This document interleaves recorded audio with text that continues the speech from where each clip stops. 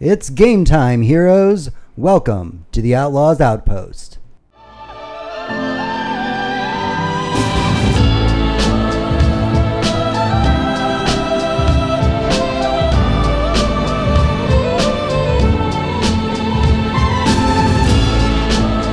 Outlaws Outpost.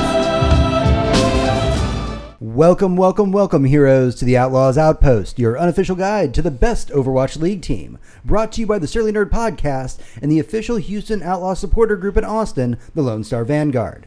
I'm your host, James, and with me this week, we only have our special host, Hector. Hey, I'll do the job for two people. Yeah, you're going to put in all the work this week. All right? the work.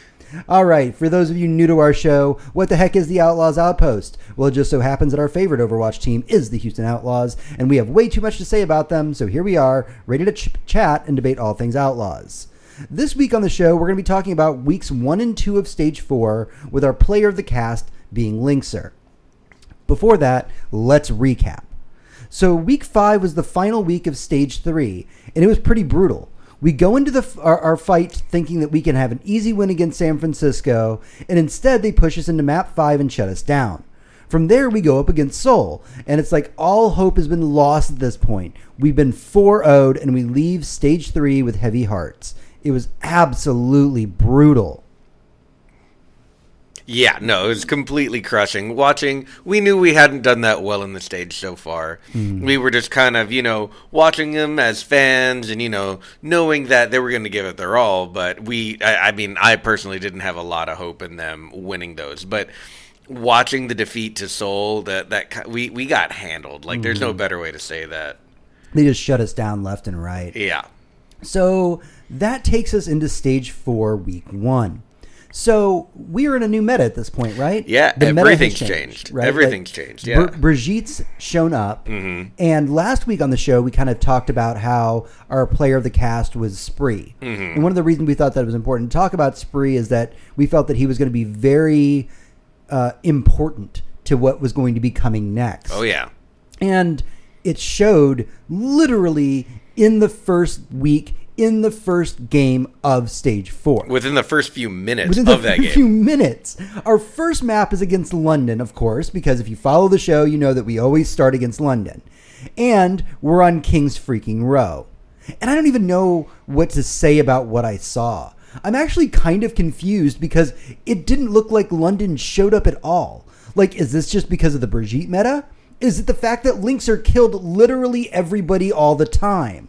I could give the audience a play-by-play of King's Row, but it was over so quickly, I don't even know if it's worth to talk about. No, it almost felt like London was, experimenting, trying to get used to a few things. They may not have been exactly sure what we were going to come out with because, who was that week, right? Everyone's strategies had changed at least a little, some drastically. Ours had definitely shifted. Yeah. Spree right out of the gate, all of a sudden, we have a Zarya on our team. We have 3 healers at some point. And we're running triple support, which is like the new in meta right now. Right, and Linkzr comes out with this Widow play, and he's been a good Widow as we've gone on, but it's like he took off his glasses and now he was Superman, whereas right. Clark Kent is only handsome. He can't fly or lift mountains or shit. Linkzr was lifting mountains. Right. He was playing this attack mode, hyper-aggressive Widow, and just taking everyone out. And they were doing dual snipers. Yeah, we had a Hanzo, too. It was like triple support, dual snipers. Yeah. And you're like, what the fuck meta are we in? Like, what the fuck changed? Yeah, no, and it's Zarya. Zarya, that bubble, that her ultimate sets up so perfectly for a Hanzo ultimate that you can't not have both. Right. And they leveraged that and absolutely walked over the top of London. Yeah. So next up is Lunar Horizon Colony, and the beating just continues. London's putting up a hell of a fight, but we take the first 2 points with ease. London pushes back and takes point 1 from us, but can't seem to take point 2. We come back from halftime, having taken Horizon Lunar Colony without a problem, to Lijiang, a control point map. And you would think this is where London might stop us. Right, yeah, notoriously not our best. Right. No, we take them without giving them a point and move on to map 4, Gibraltar. Now, this is where the London that we know finally shows up. They throw down to a hell of a fight. until 4 of them literally run away from Muma playing Brigitte. And you can go back and you can see this in the replay. Yep. Muma by himself playing Brigitte runs towards London. 4 of their players just scatter to the run wind. away. They're It just was like, the most hilarious thing I think I've ever seen in Overwatch League. Just the absolute dominance that, because they set up on Gibraltar right around that little curve where you can harass a little bit, right? And the only one who comes out is Brigitte, and she's just walking towards them, and they're backing away, and she keeps walking towards them, and they start backing away faster, and then round the corner, and she's at this point going up the stairs on the far side trying to get at them, and they just keep running away. Yeah, you could almost put the Benny Hill theme in there, and it's man. just Muma as Brigitte running towards London, and them just scattering to the wind. It was way too good to watch. Nobody wanted to be caught on their own. Nobody wanted to be stunned and then knocked back into the rest of the the rest of the Outlaws coming behind Brigitte. Yeah, and I feel like that play almost summarizes the whole set of matches against London at that point. Mm-hmm. It was just we walk in. And then they scatter. And Yep. This is just not the London that we're used to. No. London, while we have typically beaten them in the first round, in the first week, it always runs close, right? Mm-hmm. Ever since set 2, when we had our revenge game against them for the playoffs. Oh, right. Right? It was all about showing up and really, the fight was going back and forth all the time. But now it was just who were these players? Did they just not understand the meta changes? Were they not ready for our meta changes? There's a lot of stuff going on here in the background. I think that was it, because we kept catching them with stuff that was absolutely not in the Stage 3 meta. Lots and lots of Zarya ults. That the Graviton, just caught them over and over and with that. And not just 2, 3, 4, 5, 6 at a time. They would all be in that thing and just get rocked. And it would happen 2 or 3 times a map. Yeah, and Jake's barely on his Junkrat at all, right? He's on his Genji, he's on his Hanzo, he's on other things, and maybe they were just ready for the Jake Rat to show up, and that was their win objective was take down Jake Rat. Right. And when Jake Rat doesn't show up to play, you're like, oh well, fuck, how do we adjust? Exactly, and I didn't know Jake had those Hanzo chops, but he was killing it. What's crazy about those Hanzo chops is that. There's that joke in the community prior to the Hanzo rework about the being a Hanzo main and how you kind of are bad as a player because you're relying on a shot, the scatter shot, right? But if you go back and watch Jake's replays, he gets less of his kills with scatter shot. A lot of times he misses his scatter shots. Yeah, that's true. He actually hits. He's a lot more precise with his skill shots when he's playing his Hanzo, and I think that's the most impressive thing to kind of take away from that. Oh, for sure. That's how he builds up his ult so quickly, because every time there was a Graviton, for every Graviton there were at least 2 dragons. Right. He was throwing dragons left and right, and that comes from accuracy, not and we were from seeing scatter things like arrow. dragons crossing each other. Oh, It yeah. was so beautiful, with 2 Hanzos popping off at the same time, firing their dragons, and you're like, it's just a work of art. Overwatch is just a work of art at that point. Yeah, you watch that and you're like, I love it when that happens. Mm-hmm. So, we finish up with London, and then we go to my birthday, May 18th. Boston versus Houston. And I'm not going to lie, I was nervous as hell going into this. Boston's an incredible team. Yeah. Right. Boston is absolutely an incredible team. They are top of the list right now. It's nuts. And so we start things off again in Kings Row. Yep. And Linkser is dominating. It's starting to feel like London all over again. Spree Zarya combo with Jake's Hanzo's ultimates. They are literally keeping Boston from getting point fucking A. And I've said this a lot of times, and I understand that sometimes games go bad. Sure. But Kings Row A ain't that hard to get. No, it's immediately next to the spawn point. You should be able to, even if the other team's a lot better than you, you should be able to take it before your 3 minutes is up. Right, because they have the longer walk. They have, the walk is 3 to 4 times as long. Exactly. It's awful. Yeah, and just the fact that Boston couldn't get point A. And it almost seems effortless as we go on the offense and we take both point A and the map from Boston. Yep. We just walked in there basically and we were like, oh, point A, yeah, that's ours. Thanks. Point for Houston, right? Yep. So map 2's Hanamura and Boston comes back, right? They grab point A, they start to push into point B. Then Jake's on Brigitte, and we've got this triple support action going on like we were just talking about. Yeah. But this time, they're teaming it with a dive combo. So you've got Muma on the Monkey, you've got Cool Matt on Diva, and they just lock Boston out of point B on Hanamura. Yep. Like, for a long time. like they didn't get point B at all. Like, it was insane. No, but what I mean is that by the time they got to point B, there was still a lot of time left on that clock. Right. So they sat there and maintained that point, just killing it for 4 or 5 solid minutes. Yeah, and it was nuts to kind of sit there and watch it. And there was a couple times if you go back and watch the replays, like you think that kind of point B is going to get taken down. You're pretty sure there's like, okay, like how They got like 3 picks. yeah, like, that's it. There's no way we can come back from this, and someone would come back and just clutch it out and hold point B. Yeah, it's absolutely insane to go back, and it's definitely worth going back and watching the Hanamura stuff because, I mean, you had, I don't even know, because we go on offense after that, and when we take point A, Cool Matt's rocking the Zarya this time, Right. backing up Muma's Rhine, and then whoops, here comes the Linkser Widow and Jake's Hanzo, and it was just Yeah. like, hi guys, we showed up to party. Like, it was ridiculous watching this. No, it was really awesome. They were playing in really high form because when we were on attack at Hanamura, I remember that it took us a long time to take the first point. They held us pretty hard. We came out probably with something not quite as new school as we had been rocking. You know, we're just like, all right, it's point A Hanamura, and they held us there for 2 or 3 solid minutes where it was like, Right. we got to get on this point, we got to put a toe on it or something. That's when all the switches happened. I did not think we were going to capture point A, Yeah. and then we just came back. Like I blinked and I missed And here's it. the weird thing: as a fan of the Outlaws, obviously that's why we do this show. I was kind of going into it going, I want them to beat Boston, but as a person who watches the Overwatch League, who watches professional level Overwatch, I was like, there's a chance Boston's going to come back from this. Like, we've seen it. Like, Boston's a good team. Yeah. And it's true because about halftime, we go to Oasis and Boston comes to play at that point. Oh, that right? was a rough one. Yeah. Right? Both teams score a point on the map, but Boston applies just a little too much pressure to Houston. Ult combos a little bit better than Houston can on point 3.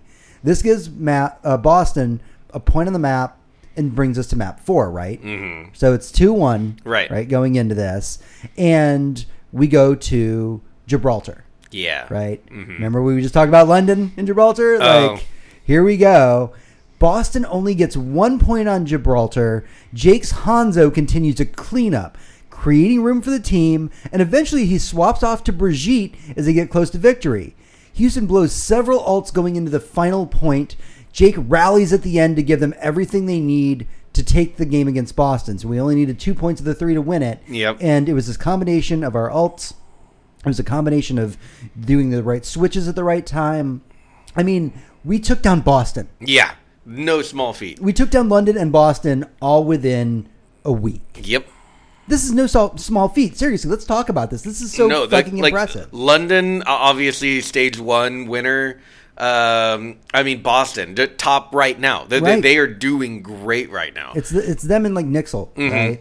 Like they're the top end teams. Yes, the teams to beat, and we waltzed in there like we were getting brunch. Yeah, I wasn't sure how the Boston game was going to go. I felt really good after seeing what happened in London, but, we got to Boston. I was like, oh, they're a lot hotter right now than London is. And then when we beat them, I was like, okay, we're in it. We're good. Right. We got a lot of momentum. Let's steamroll this all the way through stage 4.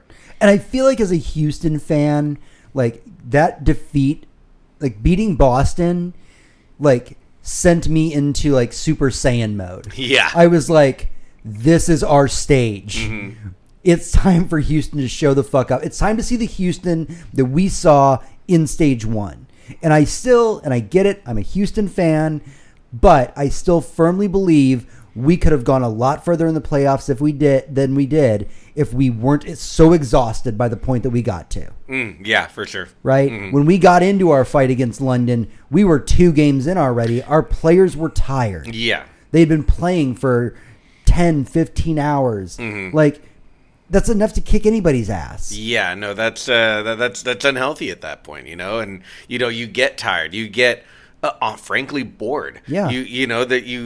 doing anything for that long. There's a reason that like the longest game anybody watches is what, golf. Yeah. Like, you know, it takes an afternoon. It's like 3 or 4 hours of like watching people stand around, and the players get tired. Mm-hmm.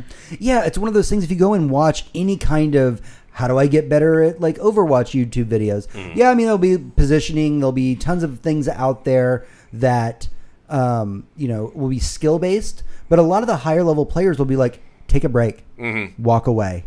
When you're doing your, you know, your placement matches for the season, do 2 or 3, stop for the night. Yeah, don't do anything crazy. Get some rest. Don't do them all at once. Yeah, like seriously, taking that time and having that breather. And I feel like that's what happened to us in the playoffs, is that we were being forced into a position where we had to keep playing and keep playing and keep playing. And by the end of it, you're defeated, right? Like, you're like, yes, I'm winning, but the adrenaline from winning can only take you so far. Yeah. Right? So, I mean, that's one of those things that people who play long games of Overwatch, like they'll play all night and they'll say, well, I'll win, or I'll quit when I win, or I'll quit when I lose. Yeah. You're only hurting yourself at that point because you're overextending yourself as a player. Yeah, that's how you lose rank. You throw good money after bad. You're like, all right, well, I lost the last 2, but I feel good about this next one. That's when you stop playing. Right. You just got to back away from the table at some point. So, yeah, I mean, I got to admit, I was riding the hype train going into week 2 of Stage 4. Oh, very much so. Right. I was excited. I couldn't wait. Like, I'm usually, like, more of a fan of the weekend games because, I don't know, they're just, you know, I can be at my house and just chilling and watching. But I came into Wednesday or waiting for that Houston game like a kid. Like, oh, Right. I can't wait to see whose ass we whoop today. Right. And we were going up against the LA Gladiators, which is a pretty important team to beat. Yeah. And that's the thing, is that I was coming into this going, you know what? We beat fucking Boston. Yeah. Like, all right, LA, show up. I thought of the Gladiators like, all right, this will be a good fight. And I'm never not- for a second thought we'd lose. Right, and I'm not saying that the Gladiators is a bad team at all. No. I was just saying that we beat Boston, and I was riding that high going into it. I was just like, yeah, all right, let's do this thing. Is that kind of because, you know, if I watched a Boston Gladiators game, a Boston versus Gladiators game, I'd have no question who was going to win. Right, exactly. So we open up again with Kings Row. And at this point, we're all kind of hoping / expecting an easy win, right? But the Gladiators really show up. And as we try to push into the final point, we've got Linkser popping off. We're trying to do everything we can to get all points on Kings Row. And we do get them, right? We get all 3 points. Yeah. But it ran down to the wire. We go into overtime, which means if Gladiators do anything, if they get to all 3 points before we do, they get the advantage. So we managed to stop LA on point B on Kings Row, and all of a sudden, all of us Houston fans are thinking, we might actually have this.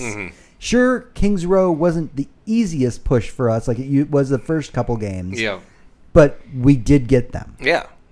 So we go into Hanamura, and then we don't even score a point. Not a single point. It was ugly. Like, the Gladiators completely dominate us, and it takes them next to nothing for them to take the map, right? We head into Oasis, but as we go into Oasis, like, we lose Raucus, Linkser, Banny. We lose all of them to Shaz's Zenyatta, right? Yeah. Like, his Zenyatta was just wrecking us. Zenyatta was going crazy, and everyone's sitting there going, okay, so Zenyatta's, he can get some kills. Right. Zenyatta, when left to his own devices, you know, there's Zenyatta over there. Oh, no, I get hit by too many balls, and I'm dead. But most of the time, there's Zenyatta. Someone go kill it. Right, exactly. Not be afraid dive of on that it. thing. And this Zenyatta was just owning the map. Yeah, Shaz Zenyatta was so good. So Houston blows 4 ults to finally get some ticks on the map after LA's taken it to 99%. But eventually, LA just kind of walks back in and takes point 1. Yep. And point 2 doesn't go much better. Houston manages to push it to like 99 to 99 on Oasis. But eventually, it just falls to the Gladiators because they just push us around too much. Yeah, they had a really powerful Pharah in there. She was giving us the business. Yeah, absolutely. So the best we can hope for as Houston fans at this point is to go to a map 5. But as we head into Dorado, when we saw Houston only get 1 point on Dorado, we were like, that's GG's. Yeah. Like, only getting 1 point in Dorado. I mean, to be fair, like, they had the cart right next to the second point. Yeah. But but they didn't quite make it. And I've always held that I hate Dorado. It is my least favorite map in Overwatch. Wow, that is impressive. Yeah, so have you played Rialto, the new map yet? Yeah, it has issues right at the front. Yeah, it does a little bit. Yeah. But I feel like, it does feel kind of Dorado-esque. It does. Whether or not that is a good thing or bad thing is really depend on your opinion about Dorado. Just the massive choke right at the beginning of both Dorado and of Rialto. But Dorado specifically, that U-bend is just so ugly because you cannot expose yourself to a line of sight that's better for you than them. Right. You're just always walking around a corner and they're ready to shoot you. And they're still working on some things. Like I was reading something on Overwatch University recently about where you can position yourself to properly do a Ryan ultimate where it'll hit everybody, but you're not really taking fire from the enemy team because the thing's blocking the way. That's interesting. There's some interesting things they've got to work out of the system. So I'm actually really surprised that it's entered into competitive multiplayer the way that it has, as quickly as it has. But yeah, I mean, back to Dorado. I mean, we got a point and almost got the second one. The Gladiators just walked in there and they were just like, "Hey guys, what's up? We're just gonna steamroll you the whole way." It was less than half the time it took us to cap point 1 before they had won the map. Yeah, exactly. So that takes us into our final fight in week 2, which is against the San Francisco Shock. Now, I know that the San Francisco Shock are currently a force to be reckoned with, but I was pretty hopeful because while they're good, they're on the up and up, right? Like they're climbing the ladder. But they're not at the top yet. But they were certainly not insurmountable. It was a team that, walking in, I thought we can absolutely win this. Yeah. So everything opens up on Blizzard World, and that's where the Shock just walk into the first point, no problem. It's like they were fucking ordering takeout. Yeah. They were just like, "Hey guys, boom." Between Sleepy and Sinatra, we can't keep up with them. Sinatra's Brigitte is just out Brigitting Jake's Brigitte over and over. When we go on offense, Jake swaps over to Genji, which does give us the advantage and gives us point A. He swaps back to Brigitte for point B, but it's just not enough. Shock damn near team kills us before we can finish point B. And you're like, wow, are we just getting outplayed at this point? Because they're running almost the exact same configuration we are. That's true. They were. It was like a mirror match. Not quite player change for player change, but they were basically running our exact same attack. Our exact same attack comp against us. Right. And the only difference is that when Jake made that switch over to Genji, which did give us an advantage, but then he realized shortly after taking point A, that's not going to work for point B because Genji just doesn't work very well for that. Right. He goes to the Brigitte, but it doesn't work because if they're mirror matching us, they're outplaying us at every turn at this point. Yep. So next up is Horizon Lunar Colony, and San Francisco just walks all over us, taking both points with 2:44 on the clock. We have Linkser on Zarya, but that means that the Shock's Architect, Architect's Widow, is just eating us. Yeah. Because if they have a Widow, we have to counter Widow. And if you're on the Houston Outlaws, who are you going to counter Widow with? Use Linkser. Use Linkser. Yeah, use right. Linkser. That's it. So Linkser's on Zarya, and it made sense because they're trying to push in with Muma and all of that stuff. But I think that the problem therein lied is that they didn't try and counterpick after they started getting dropped by Architect. Right. Right? As soon as Architect's Widow showed up, that should have been all right, look, I know that we were going for a Rhine, Zarya, let's move in with this kind of combination because that's the good meta right now. Yeah.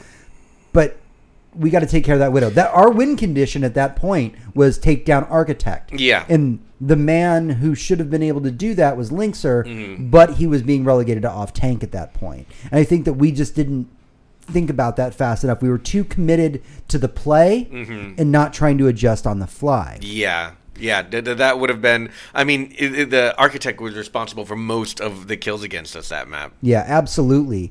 And I mean, even at some point, we did try to counter swap, right? But the thing is, Linkser didn't try to counter swap Widow. He tries to counter with a Genji swap. Right. Right? And you're like, okay, I could see it. That is a way to take down a Widow. It's a great way to harass and disrupt a Widow unless she's really, really good. Right.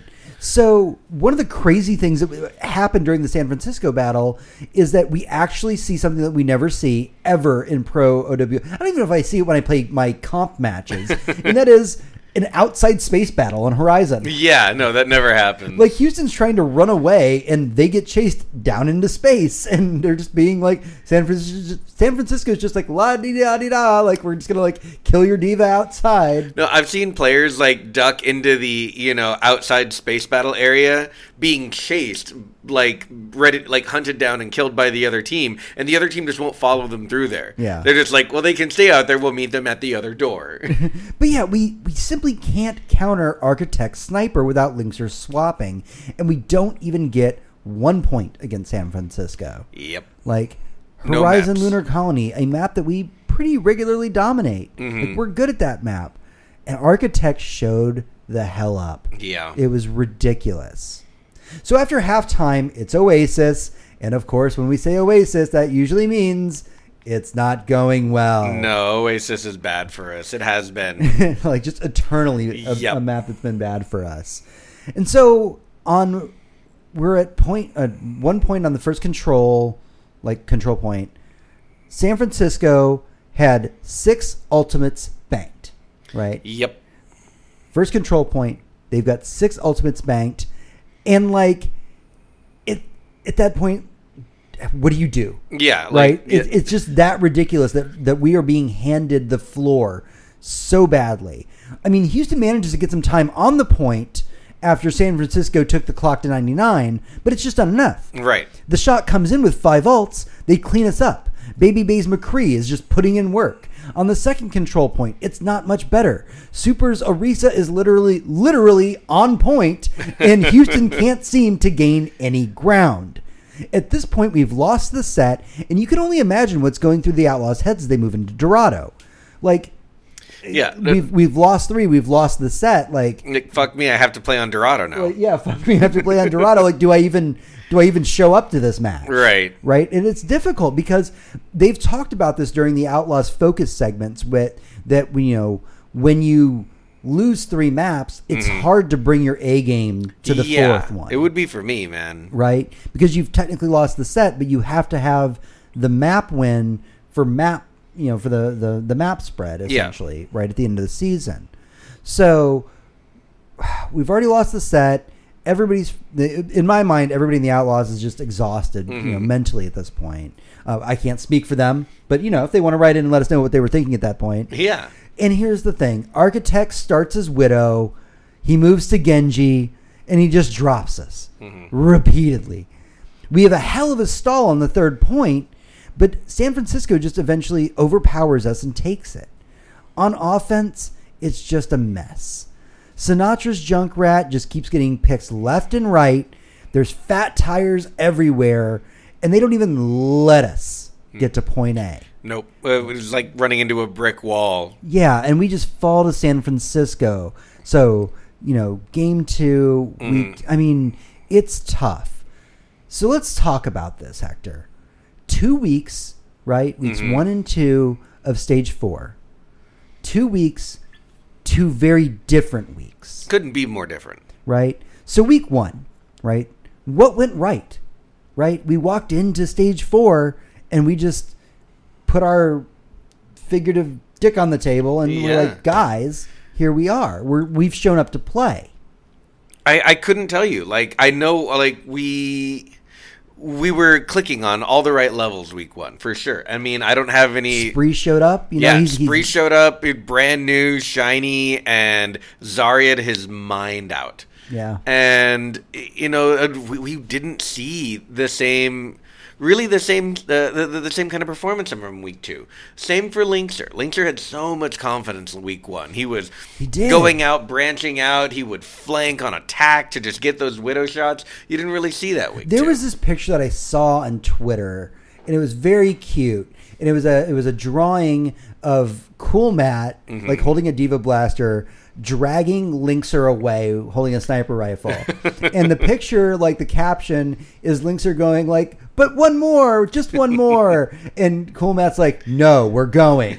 Like, that's what week 1 was. It was. Like, it Linkster was. just showed up and he was just like, and I'll kill you, and you, and you. He and was you, picking and you. off everybody. He made the highlight reel that week. Linkster was, they do the top 5, 5 to 10 second plays, basically the play of the game, but you only get 5 for the entire week. And he was on that list, just headshot after headshot, taking out healers and ulting people. And I don't want to put the whole thing on Linkster. No. But because the whole team obviously was operating at such a well-oiled level, right? But you go back and you watch those replays and you can see Linkster's influence just... Yeah. It does help, right? I mean, when you play great competitive Overwatch, it isn't about getting a team kill. It's about getting 1 to 2 picks, and that's enough for your team to move in on the enemy team, right? Yep. You're not playing deathmatch at that point. You're playing as an organized squad trying to tackle an objective. Yep. So we know that the teamwork was there, obviously. Linkster is definitely popping off. We had Spree on the Zarya that was so good. It all just felt cohesive and good and right. Even Jake on the Hanzo. But then we have to ask ourselves, week 2, what went wrong? Why did things start falling? You've said, win condition a few times on the show. And I think the other teams found ours. The same as when they figured out... I should specify. When I say win condition, what I mean is not the objective to win a map. I mean, the win condition is what do I need to win an engagement? Right. To be able to take point A, it doesn't just get on point A and sit on it. No, it's kill their Widow, kill their Zenyatta, focus this target that will allow us to push in and win the thing. And so exactly. And so ours used to be Jake, and they would get the Jake, get him out of the game, and we'll mow everyone else down. But Jake was that win condition, right? And week 2 we saw a whole lot of our Spree, Linkster, our great tanks, our healers. They would find the one that was vulnerable and start picking them off to the point where it was just a 5v6 whenever we would engage. Right. We saw that from both teams fighting against us. And the moment Architect showed up for San Francisco, I mean, his win condition was just kill everything. Yeah. He was... Architect in San Francisco in week 2 was Linkster for Houston in week 1. Yeah. He showed up. And it was just, there was no stopping him at that point. And our win objective at that point should have been to focus Architect as much as possible. And we were just, it seemed like we were stuck. We picked a configuration to go into the fight with, and we were having trouble kind of changing. You get minor changes like, Jake moving from Brigitte to Genji, or Linkster from, Zarya to Genji. But none of them felt like the team was really trying to counterpick against the enemy team. They were trying to make minor compensations to help them get to a point, but it just wasn't enough, right?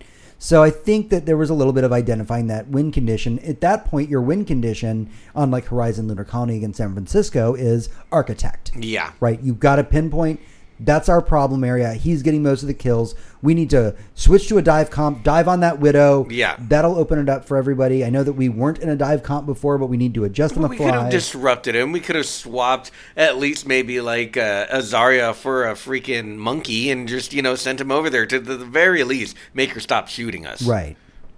So I guess the bigger question here is there anything that we could have done to stop these two teams, the Gladiators and the San Francisco Shock? I think that's why the pros get paid the big bucks, man. If I wish, if I had the answer to that question, I'd be working for Overwatch League. Exactly. I don't know.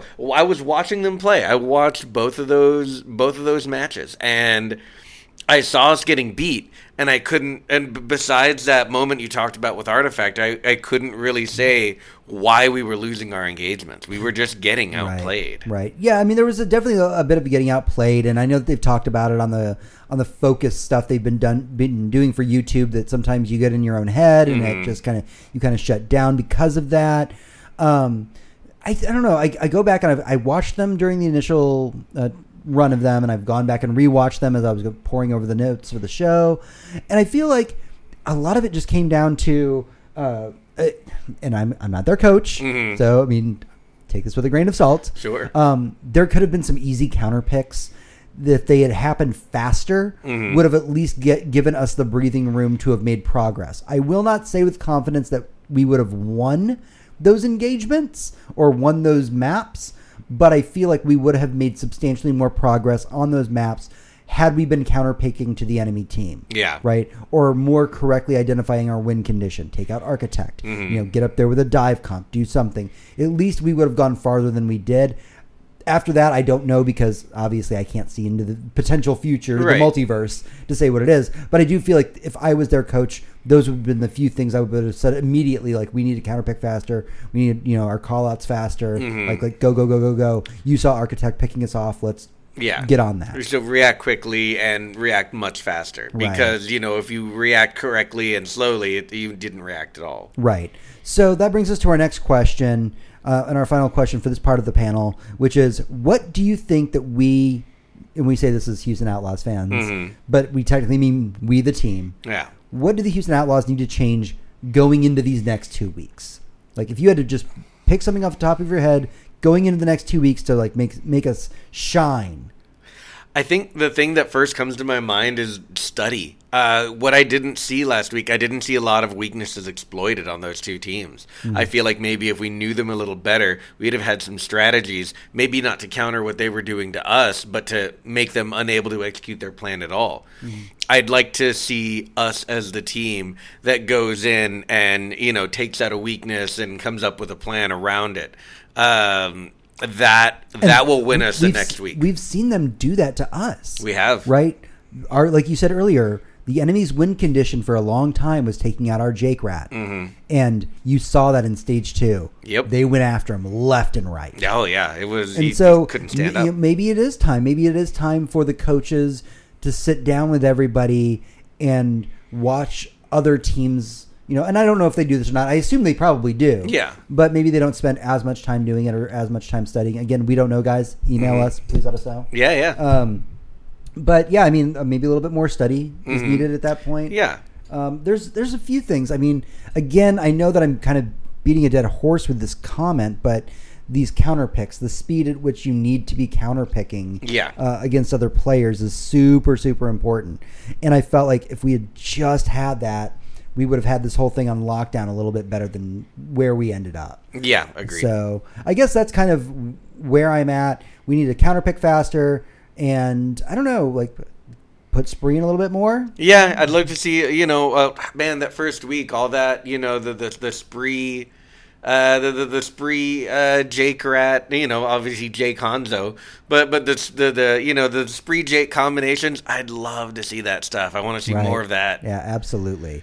Okay, so that wraps up everything for our Houston recap.